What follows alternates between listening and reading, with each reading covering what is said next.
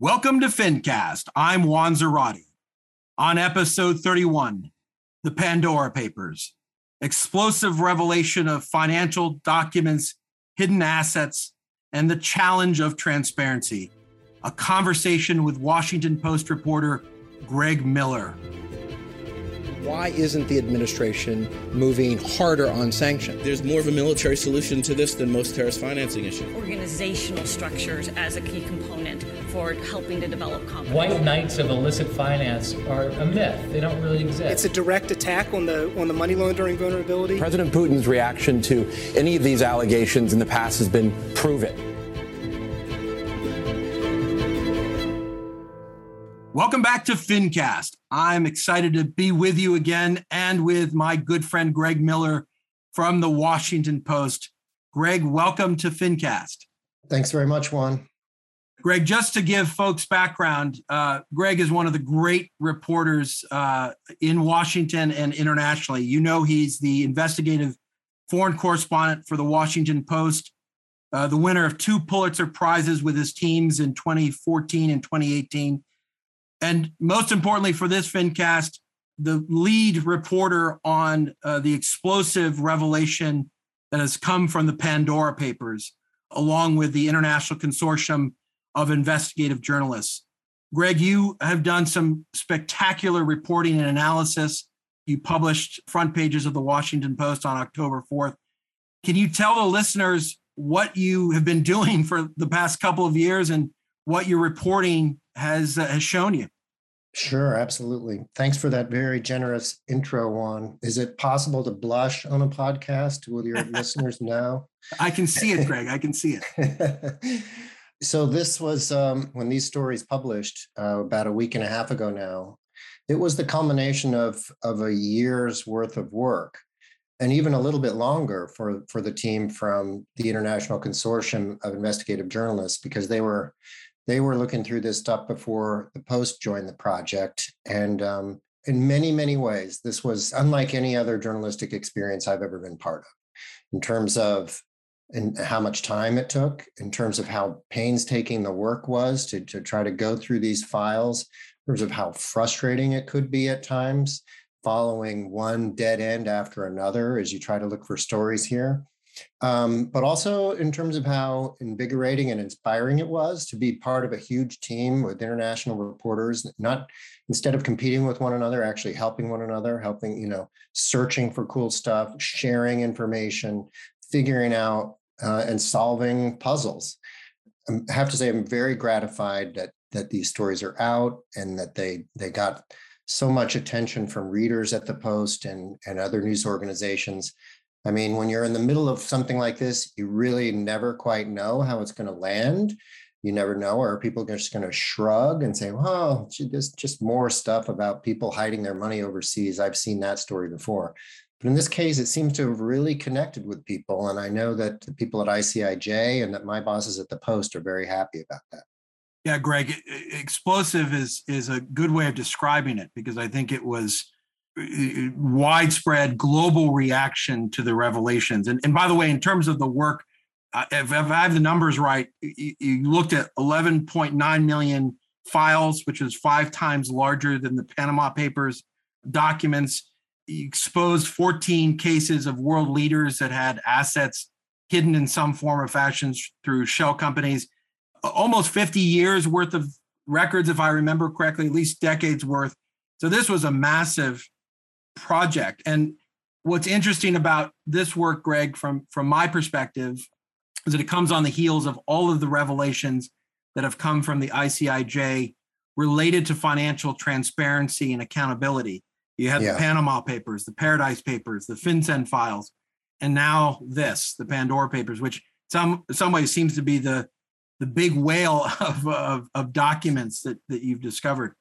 Can you tell the listeners what you found in the documents and what may have surprised you? Because there's a lot of this that isn't surprising to those of us who've watched the space. The use of shell companies to hide or place or to move money, the use of certain locations as facilitation hubs, British Virgin Islands, Panama, certain methodologies that are known. And frankly, the reality that the elite and the powerful can often overpower the system that's intended to bring transparency and accountability to the movement of money. Did any of this surprise you? Yeah, that's a great question, Juan. And it might help to try to maybe step back and help your listeners sort of understand what distinguished this collection of records from all of those other great investigations that you mentioned. So, Panama Papers was like the first one out of the chute. It's the one that I think most people remember. And Panama Papers had nearly as many documents, but they were all from a single law firm in Panama City. So the scope of it was much more narrow. In this case, the Pandora Papers, this most recent project, was looking at documents from 14 different financial services companies scattered all over the world. So there are companies in Singapore, BVI, Panama, in Europe, and so it just pulled in. It just had so much more reach. You could see it reaching into so many more places, much broader geographically.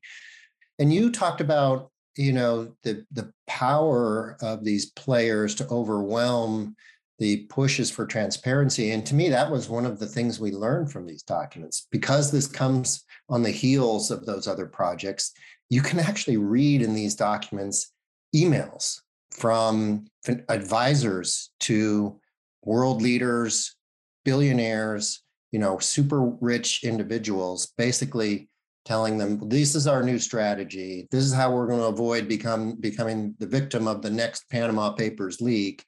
And, at times you can see exchanges by email in which there are bitter arguments from managers for like King Abdullah of Jordan, pushing the law firm in Panama City that they turn to set up all their shell companies to do more to protect my guy from his name ever surfacing publicly. Obviously, it failed because we wrote a big story about Abdullah. But, if anybody thought that coming out of Panama and Paradise Papers and these other leaks, that perhaps there would be a retreat back to the mainstream financial markets, it's not. It's almost the opposite. There's just insatiable demand for secrecy in the financial world, and more than enough entities and individuals out there willing to sell and innovate and try to create new ways to beat the system. And that's a great point. And I do want to come back to this issue of transparency and security, which I think is a fascinating one, and get your opinion. It bears mentioning, and the listeners of FinCast are, many of them are aware of all of the legislative and regulatory attempts to bring greater transparency to the system. So you, for a long time, have had requirements on politically exposed persons, foreign leaders or government leaders, former government folks, to require additional reporting and enhanced due diligence, for example, to open a bank account. FATCA, which was the tax provision that requires foreign banks to reveal where American citizens have bank accounts for purposes of avoiding tax evasion. The new provisions of the Anti-Money Laundering Act late last year, which for the first time brings sort of federal order to corporate registration and mandates FinCEN to have a corporate registry to have clarity on beneficial ownership. You've got the expansion of CFIUS with FIRMA, which is about investment security and transparency. You've had FinCEN with their geographic targeting orders looking at real estate investments via cash and other vehicles in New York and South Florida, Northern California, Southern California. So there's been all these attempts to get at transparency to understand where is money coming from, who owns what, do we know if foreign leaders or interests are getting access to key things? So that's been sort of a major push.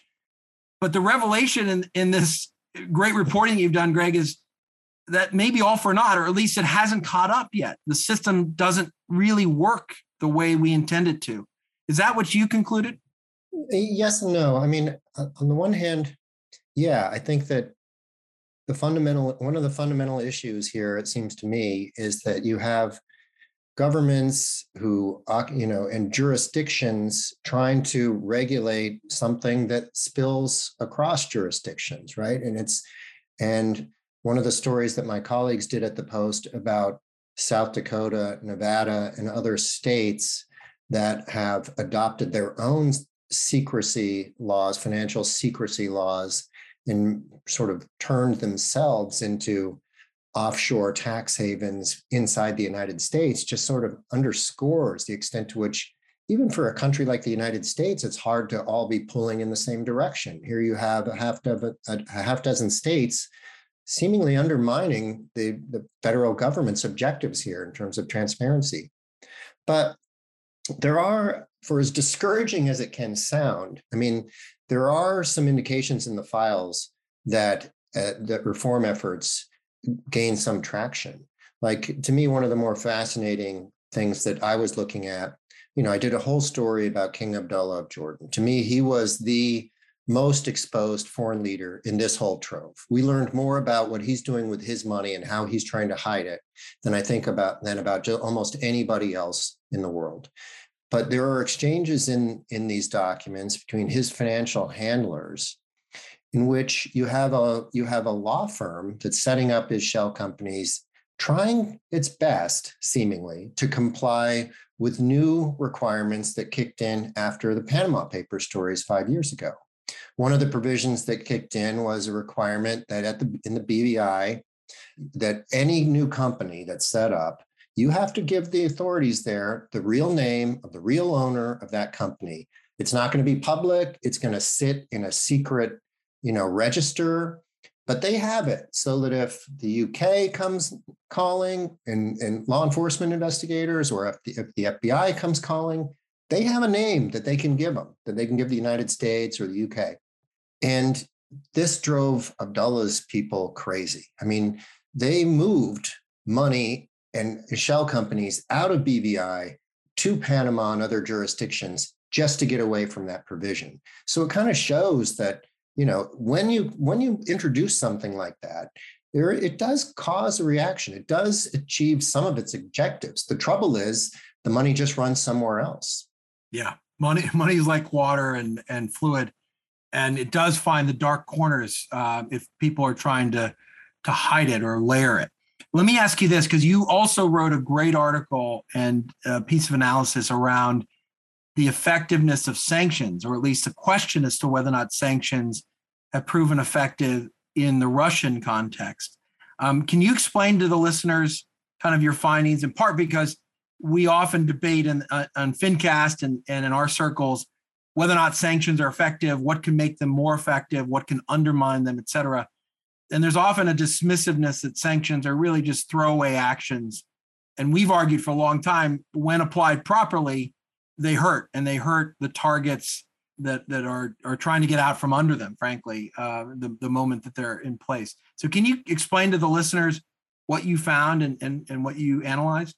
Yeah, I think unfortunately what I found sort of gives both sides of that argument ammunition, because in the documents you can see almost clearly, like when Russian oligarch like Deripaska comes under sanctions, the ripple effects. You can see the pain. You can see it landing, hitting his accounts, shell companies, and then rippling out into his little financial network. So one of the things I wrote about in the story that I did on this subject was about, another Russian financier who was sitting on a note, a $200 million note from Deripaska that became almost utterly worthless after Deripaska was sanctioned.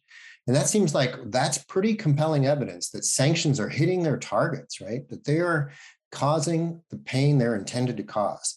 It's when you step back and look at the bigger picture that it becomes more murky to me, because there are many examples like that in these documents and in other evidence.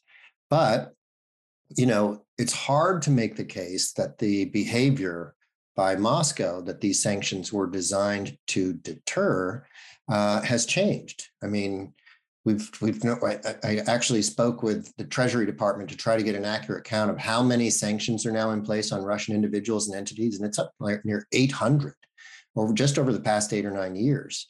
But these were measures designed to punish Russia for invasion of Ukraine, the annexation of Crimea, for assassinations of dissidents, for election interference. And none of that has really stopped. I mean, all of that seems to be continuing right up until the present moment. So it's hard.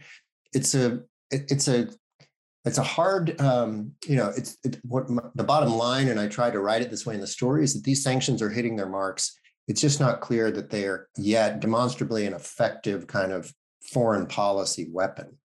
Yeah, Greg, and you're right. It strikes right in the heart of that debate, right? Can sanctions affect the final foreign policy goals? Are they targeted? Can they hit the targets that they're intended to hit, et cetera? So fascinating reporting on that.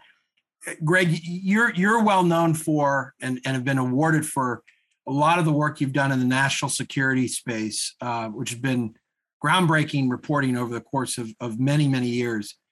Can you speak to us? You've talked about King Abdullah and the revelations there. There's also very good reporting around Vladimir Putin, and be very interested in your take on what you see in Vladimir Putin and maybe other world leaders' use of the financial system to hide their money and also to influence. And this is something we've seen with Vladimir Putin, not just in the Pandora Papers, but in prior revelations as well. Yeah.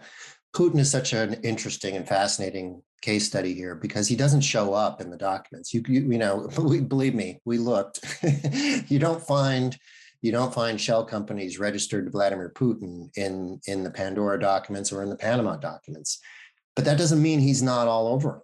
I mean, that's what's really interesting. It's the way he takes additional measures to distance himself from the money that he is connected to. So the story you're talking about is centers on a woman who is a Russian woman from St. Petersburg who reportedly had an affair with Vladimir Putin. Russian media has identified her as somebody who had a relationship with him in the early 2000s.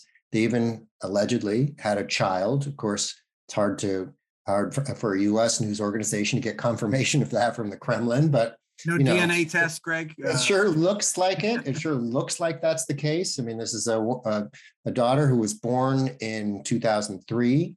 Her middle name means child of Vladimir. So, I mean, and there's no father listed on any of the public records for this person. So it looks like a pretty compelling case. And then within months of this woman from St. Petersburg giving birth to this girl, this shell company pops up called Brockville Development. And then when you follow this little trail, and this is just sort of a classic example of how reporting on a project like this works, you find her name in the documents, you find this shell company in the documents, and then you have to go outside the documents to figure out what it means.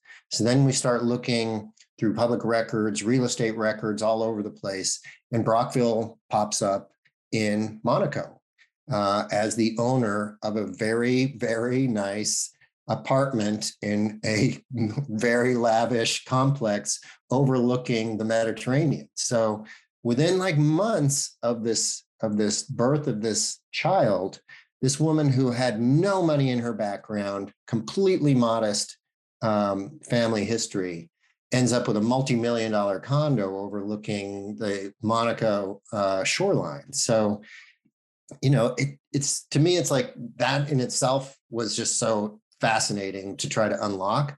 And it's a great narrative all on its own, but it also tells us something bigger. It also tells us a lot about how the system under Putin works, in which you see this over and over and over again, and leak after leak after leak have kind of validated this, that he uses other people and then shell companies to park money all over the place, all over the world.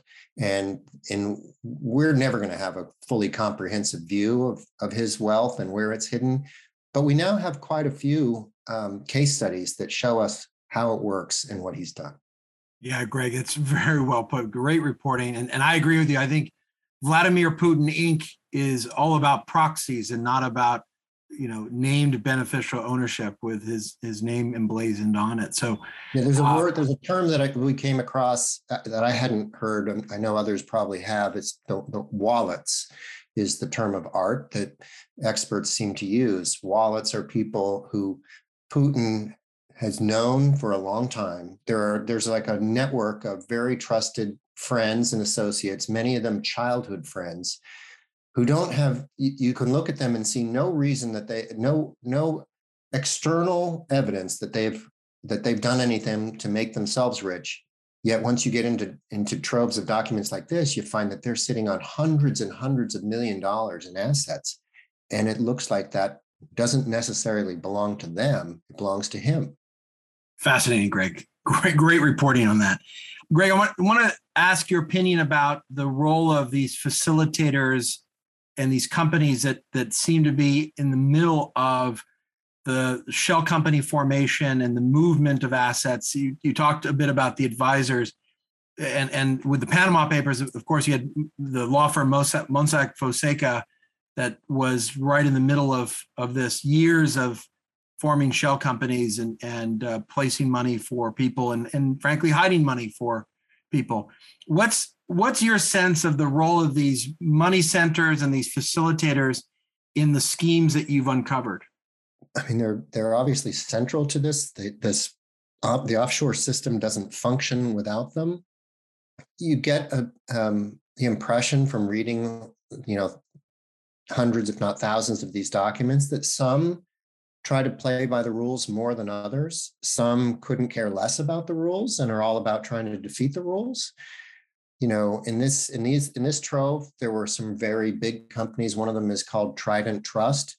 And one of the interesting things we saw in these documents was that Trident Trust actually mounted a special internal program after the Panama Papers leak, after Mossack Fonseca started to collapse, to grab all that business. They actually, I think they had an internal code name that was like Mossack something. It was all about identifying clients of that law firm and snatching them up before somebody else did, grabbing that money, helping that money get back underground, And there's another Panama City firm that we focused a lot of reporting on because they handled accounts for King Abdullah and for a number of Russian oligarchs and other people that we were keenly interested in, called Alcogal. It's an amalgam of a long series of names, like many law firms are, super connected, founded by a former Panamanian ambassador to the United States, whose father was also a Panamanian ambassador to the United States. Super plugged in firm, set up thousands and thousands of shell companies for connected people all over Latin America, all over the Middle East, Russia, you name it. Again, fascinating reporting. I think, Greg, for the experts in this field, especially those that have worked for regulators or for, with the Financial Action Task Force, we know that there are jurisdictions that have a history of being home to these kinds of facilitators and facilitation. You have actors precisely the type that you've described that try to capture this business despite the risk and despite the challenges. And it's fascinating to see it in black and white, thanks to your reporting. Greg, if I could ask you just, we're now, a few weeks away from the original reporting. What reactions have you gotten to the reporting? What have you seen around the world? There's a ripple effect always to these revelations, and they seem to be, the ripple effects seem to be bigger and bigger each time. What have you seen in the reactions, and have you been pleased with what you've seen? So, the reaction cuts across a number of different categories. So first and foremost, for ICIJ and the Post, these stories got a ton of readers, just a ton of readers latched onto this, which is super interesting to me. People are interested in this subject. People seem to care about this. It's easy to, it might have been easy to assume otherwise, that people would sort of shrug about these cases, but no, readers turned up in droves for these stories. The reaction, you're right. We're a couple weeks out from the very first stories. And in some ways, it's been swift and moved quickly. In others, it's more muted. We've seen investigations launched in at least a dozen countries, including India, including in the Czech Republic, and in some states in Africa and elsewhere, and in some states in Latin America. We've seen political consequences. The Prime Minister of the Czech Republic just lost an election last week, and I'm sure there are many factors that help to account for that. But his exposure in these documents. I mean, this is a prime minister who's cast himself as an anti-elitist and a scold of the European wealthy and elite who turns out had secretly used shell companies to buy a French chateau for $22 million. I mean, it hurt his credibility, and it's hard not to think that that was a factor in that election. In other cases, though, it's hard to know whether it will have any impact or how long it will take to know. In Jordan, for example, as I said, I think that the stuff we learned about King Abdullah is in some ways the most damning stuff we've found in these documents. Here is a country among the poorest in the Middle East, depends on billions of dollars a year in aid, and its leader is secretly funneling tens of millions of dollars into the United States to buy beachfront compounds in Malibu. I mean, what's more outrageous than that? And yet the reaction in Jordan is completely muted, in part because the media environment there is so repressed. I mean, no Jordanian news organizations have covered this. One website dared to try to write a story about that and was immediately contacted by the security services and told to take the story down. So there's sort of been a blackout there. And also, many Jordanians speak Arabic, obviously. It's going to take a while for these stories to penetrate there. And Russia's just another category, right? I mean, to go into stories like this thinking that you're going to deliver some sort of knockout punch to the Russian kleptocracy is ridiculous. It's just built to withstand now these kinds of disclosures.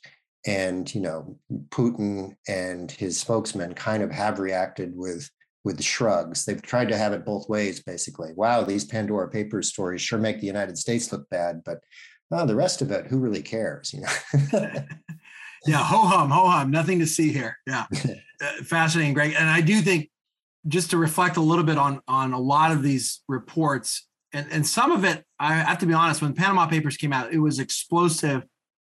But for those of us who've been in this field, it was, this is, we know this, right? We know that these things happen, but it's something different to see it in black and white. But the question of what are the effects? I was a little skeptical at first, with Panama Papers. I thought, we've been preaching, and my partner Chip Ponce's been sort of the chief evangelist on the need for beneficial ownership laws and corporate formation reform for over a decade. And he's been banging his head against the wall, et cetera. So I was a bit cynical that these things would actually have much impact. But what I'm surprised to see is really it has given weight and momentum to new laws, regulation, and attention. I do think it's animated investigations. And even in the context of Russia, Greg, I think your reporting in combination with others really does begin to flesh out a tableau that, again, a lot of us already knew, which is Putin has an extensive network and a network that is not invulnerable, right? These are individuals that can be investigated, companies that can be probed, sanctions perhaps that can be used for various reasons. So it has unleashed a whole range of reactions that are fascinating. And I think, credit to you and to the reporters who've done this spade work. I think there is a line of effective criticism there too of Putin that comes out of these stories. So one of his obviously most vocal critics and most powerful political opponents is Alexei Navalny. That's why he was poisoned last year. That's why he's in prison now. And Navalny has talked about this case that there's this, that Putin had this secret child with this woman and part of this hidden relationship. And what he said about it was fascinating to me. It was, I don't really care how many secret families Vladimir Putin has.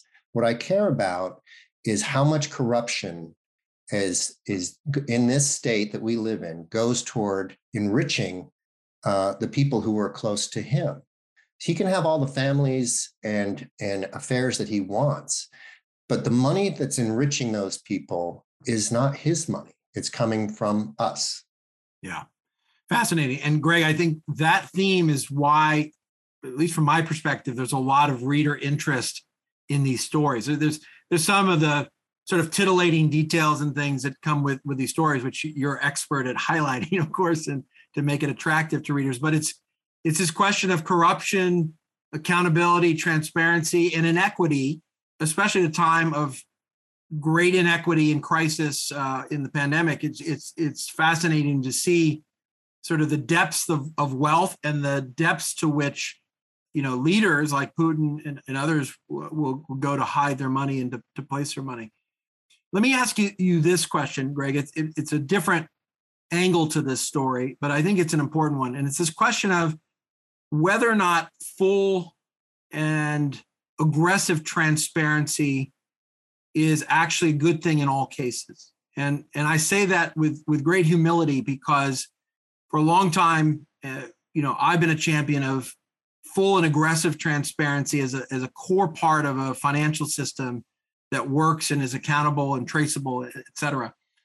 But are there cases in your mind, based on the reporting, are there instances where it may make sense for people to be able to shield a bit, not completely, but shield a bit of their identity or their holdings, especially in autocratic states or in environments where they may be threatened or may have their wealth and families threatened as a result of the societies they live in or the governments that are looking after, those people or those assets? How do you balance this idea of privacy and security on one side and the need for transparency on the other? That's a great question and such a hard question. But I think you're right to cast it as a balance. And I'm sure that there are cases in which it does make sense and it is defensible and it is, if not desirable, to be possible for somebody who is in a situation where they're worried that their hard-earned money is going to be seized by the state or plucked by adversaries, to be able to put that in a secure spot. I mean, and that's really, for better or worse, I mean, that's what's really behind a lot of the Russian behavior. There's a reason that when you look in the Trove like Pandora papers, that there are more Russians than any other nationality. I mean, it is their distrust of the state that they are trying to escape. They're trying to put their money in safe places, and that is not Russia. They're not parking that money in Russia, despite all of Vladimir Putin's appeals to them to keep their money in the state. But I think that, it's hard for me. I am not half as smart as you are on this stuff. I haven't ever looked at it from a policy perspective with the breadth and depth that you have. It strikes me, having spent a year looking at this issue, though, that the downside of secrecy seems to offset whatever upside exists, right? It just undermines accountability for not just the people of places like Jordan, but for people here in the United States or in other countries. If our leaders can pocket money from engaging in graft and corruption and escape accountability by hiding that money in places where we can't find it or ever see it, that undermines democracy. That undermines good governance. That hurts everybody in very fundamental ways. When you can hide money and avoid paying your fair share of taxes, it just raises the tax burden for all the rest of us who don't have that luxury of setting up offshore accounts in the BVI or something like that. It aids and benefits drug trafficking enterprises, ransomware attacks. I mean, there's so much potential harm that comes from financial secrecy that I would think that it's hard to come up with enough compelling cases of advantages to that system that it would weigh things in that favor or in that direction. It's a great point, Greg. And by the way, it's not your job to actually have to sort of weigh some of those things. Your job is to reveal the facts and to report and to analyze the way you do so expertly. But you're right, it is a balance, and it's an interesting question given the power of autocratic states and the balance of security. And I think it's something we haven't fully grappled with as sort of a policy community. But you're right. I mean, before we even get to that sort of, existential debate, we actually need some transparency, and the system is not fully transparent yet. and not fully effective. And I think our listeners understand that. Greg, you're a great author. I failed to mention your book, which came out with great acclaim, The Apprentice, Trump, Russia, and the Subversion of American Democracy. Of course, that was a part of a lot of your reporting for the Washington Post, and part of the reason you were awarded the Pulitzer Prize in 2018. And congratulations again for that. What's next for you, Greg? What are you working on? What interests you? Are you going to be doing more work with the ICIJ? I think listeners would be interested to know more about you and your work. I mean, I really enjoyed working with ICIJ. I learned so much as part of this project. Their people are great people. Fergus Shield, who was the editor that I interacted with so frequently on this project, their reporters are first rate. Their researchers. It was a pleasure to work with them. I would welcome the chance to work with ICIJ in any time. And I think there are some more stories to come out of the Pandora Trove. I'm working on something now that's sort of relies on the documents a bit, but it also goes off in a slightly different direction. It's based in the Middle East. I know that some of my colleagues from the Post are still combing through some of the records and have other stories in the works. And I think, when you have 11.9 million documents, there's no way we've hit bottom yet. There's no way we've found everything that there is to find in this trove. So I would expect to see that. I have some other things that I'm turning to. I mean, I've started this new job. I just moved to London just a couple months ago to start this new position as an investigative correspondent on the foreign staff for the paper. And, but even though I'm across the pond now, I think I'll still be looking at issues that I've been looking at for a while. I care about national security stuff from a U.S. perspective. I'm looking at some stories that have to do with Russia, that have to do with Middle East, that have to do with these broader themes of nationalism versus globalism. And, that's something that cuts across almost everything, including the Pandora Papers project. Greg, you're such a great and thoughtful reporter. I'm excited that you sort of waded right into the middle of this world of kind of illicit finance and transparency, because a lot of us, as you know, have argued for a long time that these issues intersect fundamentally with the issues of international and national security. And I'm really happy that you're continuing to explore these issues, and there's a long tail to the trove of these documents, and that you're right in the middle of driving this reporting and obviously the reporting for the Post. Greg, I want to thank you for taking time with me and the listeners of FinCast. Really an honor for me to have this conversation with you, and really want to congratulate you with not just this most recent reporting, but your body of work and everything you've done in your career. Really impressive. And thank you again for joining us.